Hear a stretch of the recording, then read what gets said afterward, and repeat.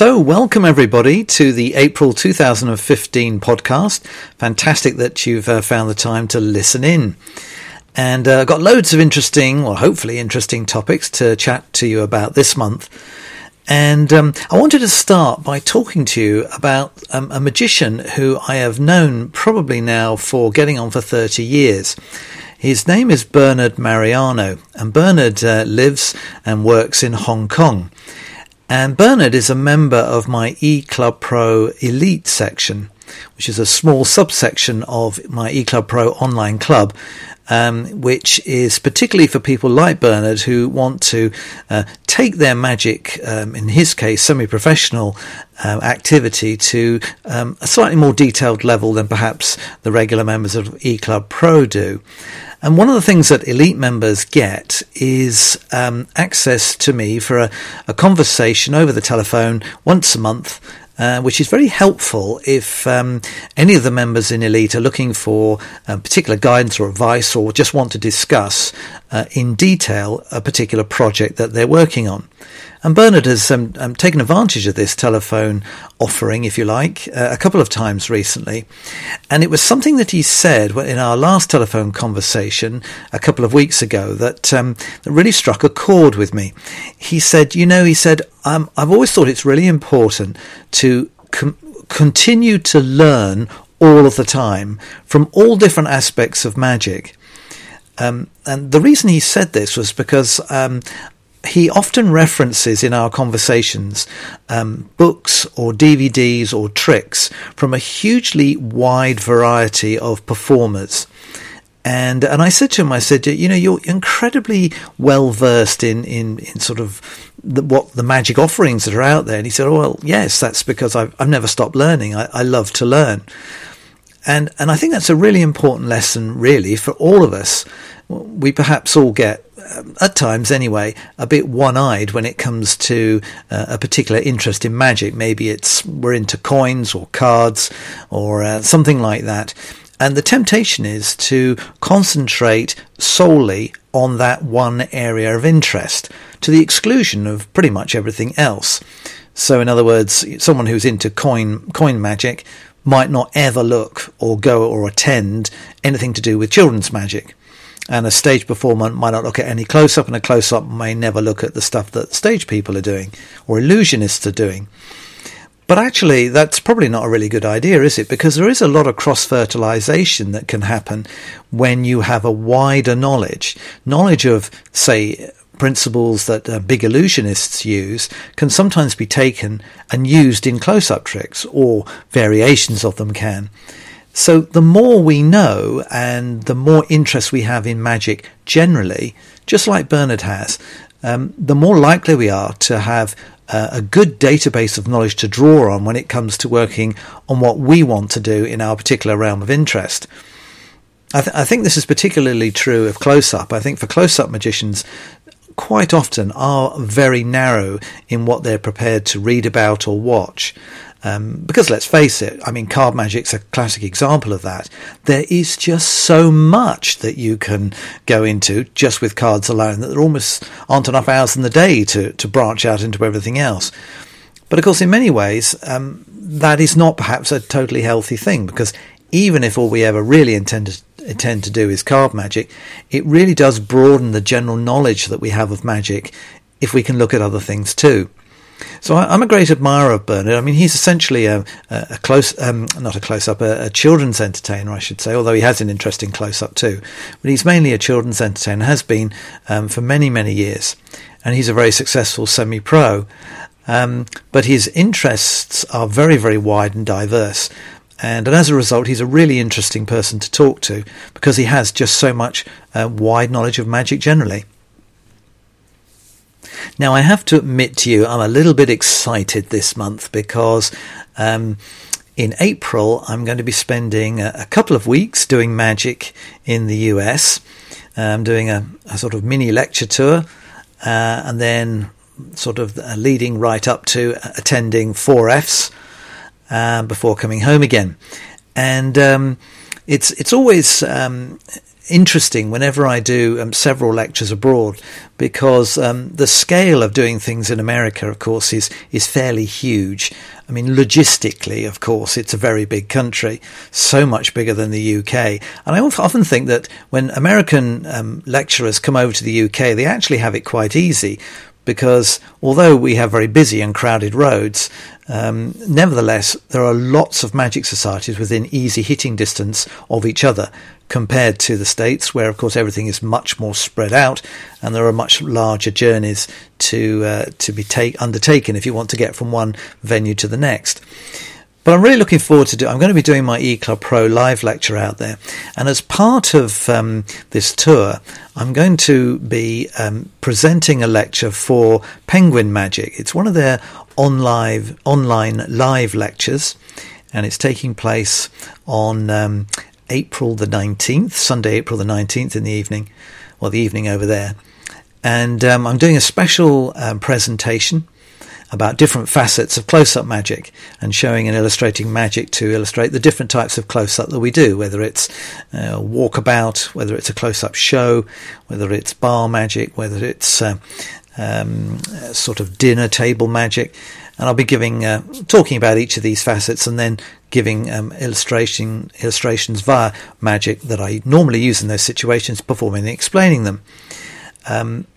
I'm really looking forward to that. It's a great opportunity to chat about something that I love, of course, and also to show hopefully some very cool magic that people will enjoy. And I was looking at the list of people that they've had already at Penguin doing these online lectures, and it's a huge list. I don't know how long it's been going, and I don't quite know how often they do them, whether it's once every week or every 2 weeks or something like that. But it's clearly something that's very popular, and it is in many ways the future of magic learning, where you get people who have something hopefully of value to say, using the internet to in a sort of semi-formal setting to present their lectures and their ideas. And when you think about it, and you think of the way L&L for many years really dominated the DVD market by getting top people in to make DVDs. And now these online lectures, which Penguin and people like Murphy's Magic are doing, that's beginning to almost take over from the DVDs. Because the people who buy a ticket to the Penguin ones, for instance, can interact with the lecturer a little bit, sending questions or make comments, which is, of course, something you can't do with a DVD. So it's like having, of course, a live lecture, not quite as good as being face-to-face with the performer, but it's the next best thing. And, of course, what it does mean is that people all over the world are able to hopefully enjoy and take part in lectures from all sorts of different people who they might not normally see. People who perhaps wouldn't normally want to travel abroad can do their lectures, and their lecture can go all around the world. So I'm very excited about that, and I always love 4Fs. 4Fs I've been to many times, and it is a fantastic close-up magic convention where some of the best close-up magicians in the world are all gathered under one roof for 3 or 4 days of exciting close-up magic. And it's not just the lectures and the shows; it's also the whole feeling of the ambience of the whole convention is great. I've talked about it before, but a lot of conventions say, well, of course, there will be informal magic going on in the hotel lobby and all the rest of it. And although they promise that, quite often it doesn't happen. But at 4Fs, it really does. And even in the hospitality room that they set up for the late evening sessions, and people stay up there for hours into the early hours of the morning, sessioning, jamming, showing each other the latest ideas, and just chatting about magic generally. It's a fantastic buzz, and I have to admit that I really enjoy going. So I shall look forward to that as well, and hopefully once again this year we'll have a really great time. So I've got a bit of a problem, which I'm hoping maybe someone out there can help me with, and it's all to do with Facebook. A couple of months ago, Facebook decided that they wanted to reorganize how people accessed business pages. Now, in order to have a business page, you have to have a personal Facebook page. and I have two or three different Facebook pages, one of which is my sort of main one, which is what I consider to be my business page, which is where I talk to magicians, basically. But I have a personal Facebook page, which I don't really use that much, but I need it in order to have the business one. So Facebook decided that they wanted to change the way you accessed the business pages, and they wanted you to do it so that your sort of point of arrival, if you like, at Facebook was through the personal page. And to do that, they put this big banner up across the top of the Facebook page saying, by this particular date, you need to have sort of changed the way that you log on, if you like. And you had some buttons to click. And I started to do this. And unfortunately, even though I was trying to follow the instructions that they were giving, what happened was I ended up almost having to create a brand new Facebook page. And although my business Facebook page was still there, if you typed in the direct URL, I couldn't get to it from any sort of way other than typing in the exact URL, because it never appeared on my personal Facebook page, so I couldn't link through to the business one from it, which meant that I've got 1,500 sort of likes on the page, and now I've lost all administrative rights to it, and I can't seem to get back to it. I can't get back control of it. So short of starting all over again, I can't see how I can get my access to it back again. It just seems to have disappeared. Now, I've asked a number of people about this, people who know all about social media and who are people who run businesses that deal entirely with internet stuff, including social media. And so far, they've basically come up with a blank. Nobody seems to know, and there have been quite a few problems with this for various people. But I've certainly fallen foul of this, and I don't know what to do. I don't know whether to just abandon Facebook altogether, because the thought of starting again is really more than I can bear, and certainly more than I've time for. Or whether there's any of you kind listeners out there who have some technical knowledge, who can understand what it is you think I might have done, and can make any suggestions for how I can get back so that I can get my administrative sort of access to the business page again. I'd be very grateful to hear from you, because I absolutely don't know what to do, and up to now I haven't found anybody who does. So can you be any help to me? One of the real joys I find of doing close-up magic in a commercial setting is that you get quite often to talk to your audiences. I mean, not at big dinner functions where you're in a tremendous hurry, but certainly if you're working in hotels in a more relaxed environment, say in the lounge areas, or if you're in a restaurant that is not that busy, and so you can spend a while at different tables. And lay people do love to talk to us magicians about magic, because their opportunities for doing that are very limited. Some people have a real interest in how it all works and how you got into it. And you tend to get, as you know, if you do any of this sort of thing, you'll always get asked the same questions. How did you start? And so on. Where did you get your magic from? And so on. Because people, the general public, have very little idea about how we operate. One of the things that quite amuses me is that some of them actually don't know what the right term is to call the things that we do. They don't know whether to call them illusions or tricks or just magic or scams, cons. That some of them struggle to. They say when you do your and then they can't find the word. What do you call it? Illusions or. And it's quite interesting, isn't it? Because, see, to us as magicians, well, certainly to me, if somebody says, do you do illusions? I'd say, no, I don't. Because illusions to me, of course, as to most of you, I guess, means, box illusions that the illusionists do on stage. But in the broader sense of the word, to create an illusion, of course, I suppose we do. Close-up magicians do illusions.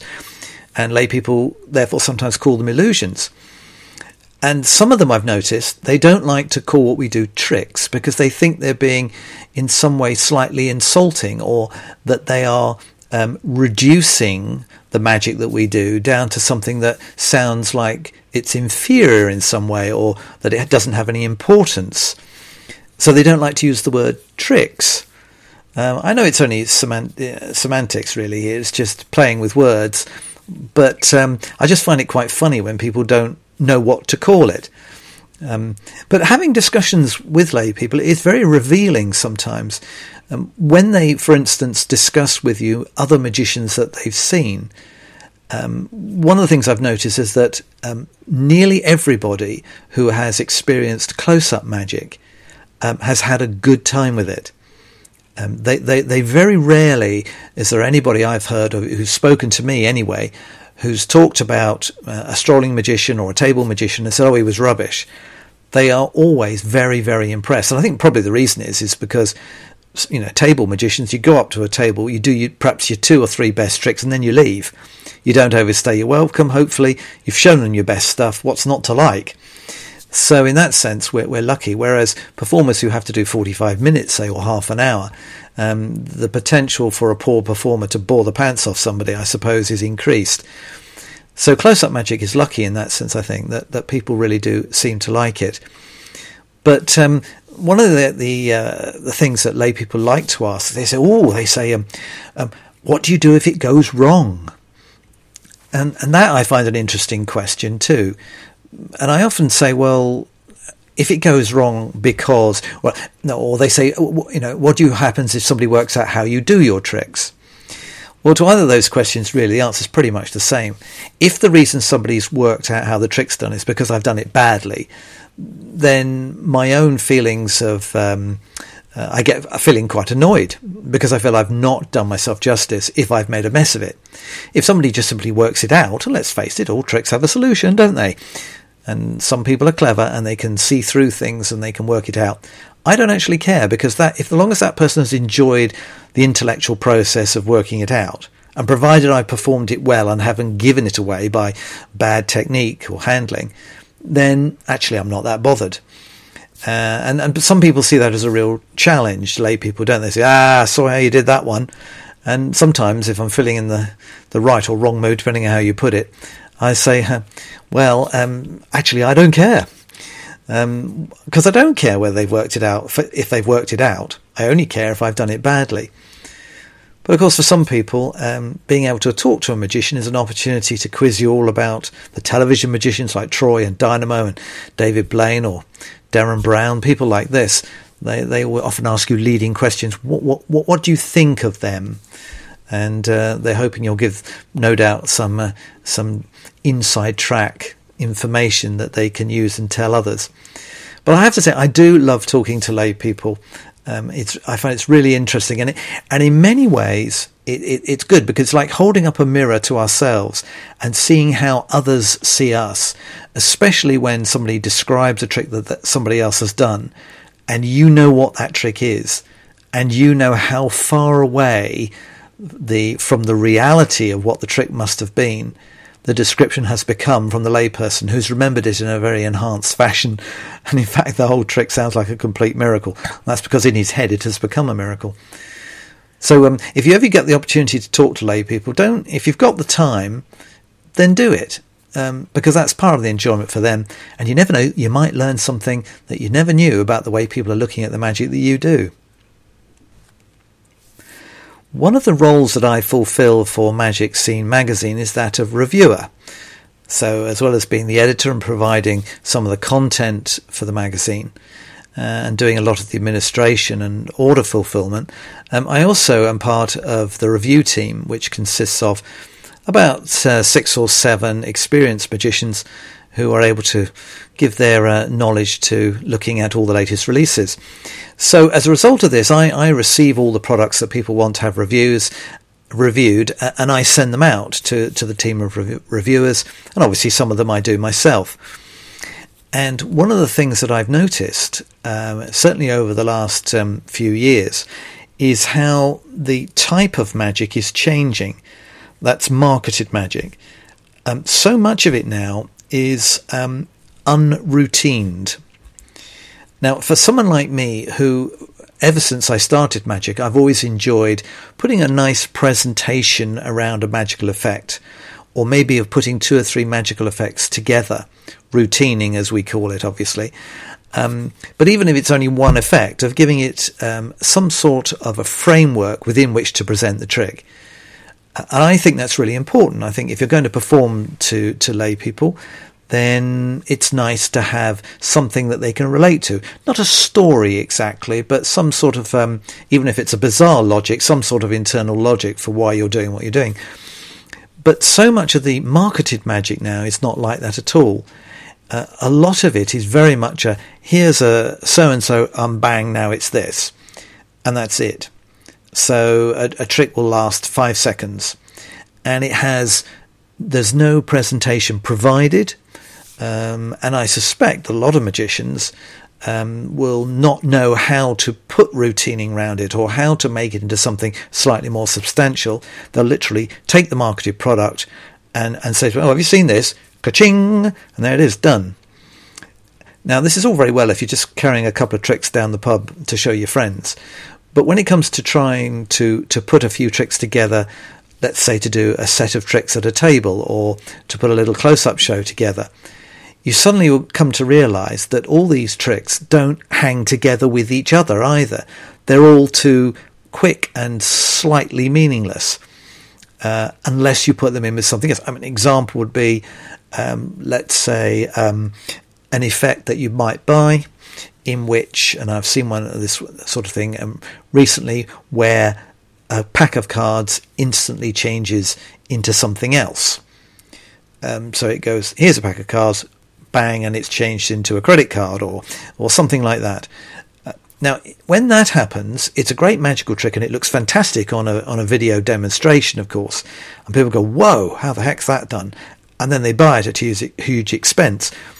But the trouble is, once you get that item, now you need to go somewhere with that. So if you have the pack of cards and it changed into, let's say, a credit card, where are you going with that now? Don't you really need to then do something with the credit card, which leads to something else? And I would suggest that to have a proper rounded performance, that it does need to go somewhere. And a lot of the tricks, even if they are slightly longer tricks, are not coming with much of an idea of a presentation. Now, I am generalising here because there are, of course, examples where people have put a lot of effort into the routining and give various variations of how the trick can be presented in different ways. But there is also a huge body of material coming onto the market now that has absolutely no presentation at all. Nothing. No suggestions. It's just it's eye candy. And that's all it is. So I'm a little concerned that if too much gets like this, that we are going to start, a lot of us, losing the art of putting together a little show, because we won't have enough tricks of any substance that you can attach meaningful presentations to in order to make a show. Because you can't make a show, in my view, with a collection of 10-second visual moments. I just don't think it would keep the interest of an audience for long enough. For well over 20 years now, I've been an enthusiastic business networker. I'm not talking about going to network with other magicians. I'm talking about going to general business networking events and marketing myself as a strolling magician for corporate functions or trade shows and so on. And I found this to be very, very good. I've got a lot of work from it because very, very few magicians go to the trouble to do it. So for me, it's been rich pickings. But one of the characteristics of going to networking events is that everybody exchanges business cards. And so every time I come home from these events, I always come home with a little collection of cards. And for years, I wasn't quite sure how to keep the cards. If you just throw them straight in the bin, then it seems, what was the point in collecting them in the first place? So I thought, okay, I need to keep them in something. So I've tried a number of different things. I tried buying sort of folders that have lots of Polly Pockets in them of the size of a business card, and I would slip them all in those. And then I just had so many cards in the end that this wasn't practical any longer. So then I thought, I know what I do. So I started to, using a hole punch a hole in the corner of each card, and then I would string a load of them together on sort of metal paper binding rings that you could undo and put more on. But then you end up with these piles of cards, and they're not very easy to look at. So I've always struggled a little bit. And then I came to the obvious conclusion that you make a spreadsheet of them. So I designed on Excel just a very simple spreadsheet in which I had the name of the contact and all their contact details in different fields. But the key thing was what the business or person did in that business. Because if you look at a lot of business cards, strangely, they often don't tell you on the business card what it is that the business is connected with. It'll just say AWG Inc. and then contact details and the name of the person. Well, at the time when they were talking to you, and it happens to be an IT firm or something, then it was obvious. Maybe the title of the business gives it away. But often it doesn't. And so you get that card and you look through your folder or you look on your little ring binder thing and you see this and you think, I have absolutely no idea what this person does, which makes the card totally redundant. So putting a short note to myself as to what the business was, or what it did, and what that person did within that, and also whether I followed up or had any conversations with that person as well, has been hugely helpful. And the other thing that it's enabled me to do is, because I have an easily changeable database, when I meet somebody and it turns out they've moved company, they're now with a different firm, or maybe some of their contact details have changed, rather than me trying to go back and find the original card and throw it away and replace it with a new one, of course I just change the database and then I throw the card away. So I know it's an obvious thing, but it took me years to think of doing it in this way. And each time I come back from a networking event, that's one of the first things I do. Because if you've only got 7 or 8 cards, it doesn't take that long. And also, it's quite interesting because sometimes you think, oh, I haven't seen this person before. And when you start to type it in, it starts to pre-fill itself in. And it turns out, yes, you have. And because I keep a record of where I met that person and when for the first time, it means, so I saw that person 2 years ago. Oh, look, they're now working for a different company. Or, oh, that person said they might have been interested in a trade show. So now it triggers off thoughts. I contact them. Nice to see you again. I remember when I met you a couple of years ago, you were talking about doing a trade show. So it enables me to talk as if I've remembered the original contact. So if you do any sort of networking, even if it's only with magicians, and you do collect information like that, if you just make yourself a little database on a spreadsheet, it doesn't have to be anything complicated, you could find it a very, very useful resource that you can tap into to get yourself more work. When you do something on a regular basis, like performing, I think over a period of time, you gradually develop a method of going about doing what you do. I'm not referring to the methods of the tricks here. I'm talking about the way, like, you prepare, when you prepare your show, how you prepare it. Do you ever practice things? The when and how you set your props ready for the show, and little things like that, logistical things. And a lot of these things we've gradually developed over the years. But sometimes I think it's quite useful to get somebody else to come along to a show with you, or just spend a bit of time with you, somebody who doesn't know your normal routine, and ask them just to watch what you do and comment on it. Because I think sometimes we end up doing things and we're still doing things because that's how we've always done it. Whereas actually there may be a better way to do it. It's just that because we're so close to it, we don't see what that better way might be. I know my wife does this for a pastime. If she ever gets involved in anything that I do, if she's helping me with run an event or something like that, or comes to a convention with me, she'll say, why don't you put that over there? Because then that would be closer. And I realise that the only reason I've done it as I've been doing it is because that's how I first did it. And I've never thought to change it. Whereas somebody fresh coming in looks at it, well, that's stupid keeping that there. Well, if you kept it over there, it wouldn't take you so long to do whatever it is. So I think taking a little look at yourself like that and not doing something simply because you've always done it like that can be very helpful. So why don't you try that? Get somebody that you know, a magic friend of yours perhaps, just to come along, watch what you do, accompany you to a show, and make perhaps some suggestions or comments, and see where it takes you. You could find some really much better ways of doing what you've always done. So there we are. Another half an hour has flown by. I do hope you've enjoyed the latest podcast. I shall be, as I mentioned earlier on, off in America for a couple of weeks. So I'm going to be sort of slightly out of circulation for the middle 2 weeks of April, but I will be back in time to do another podcast next month, and I look forward to having your company then. Bye for now.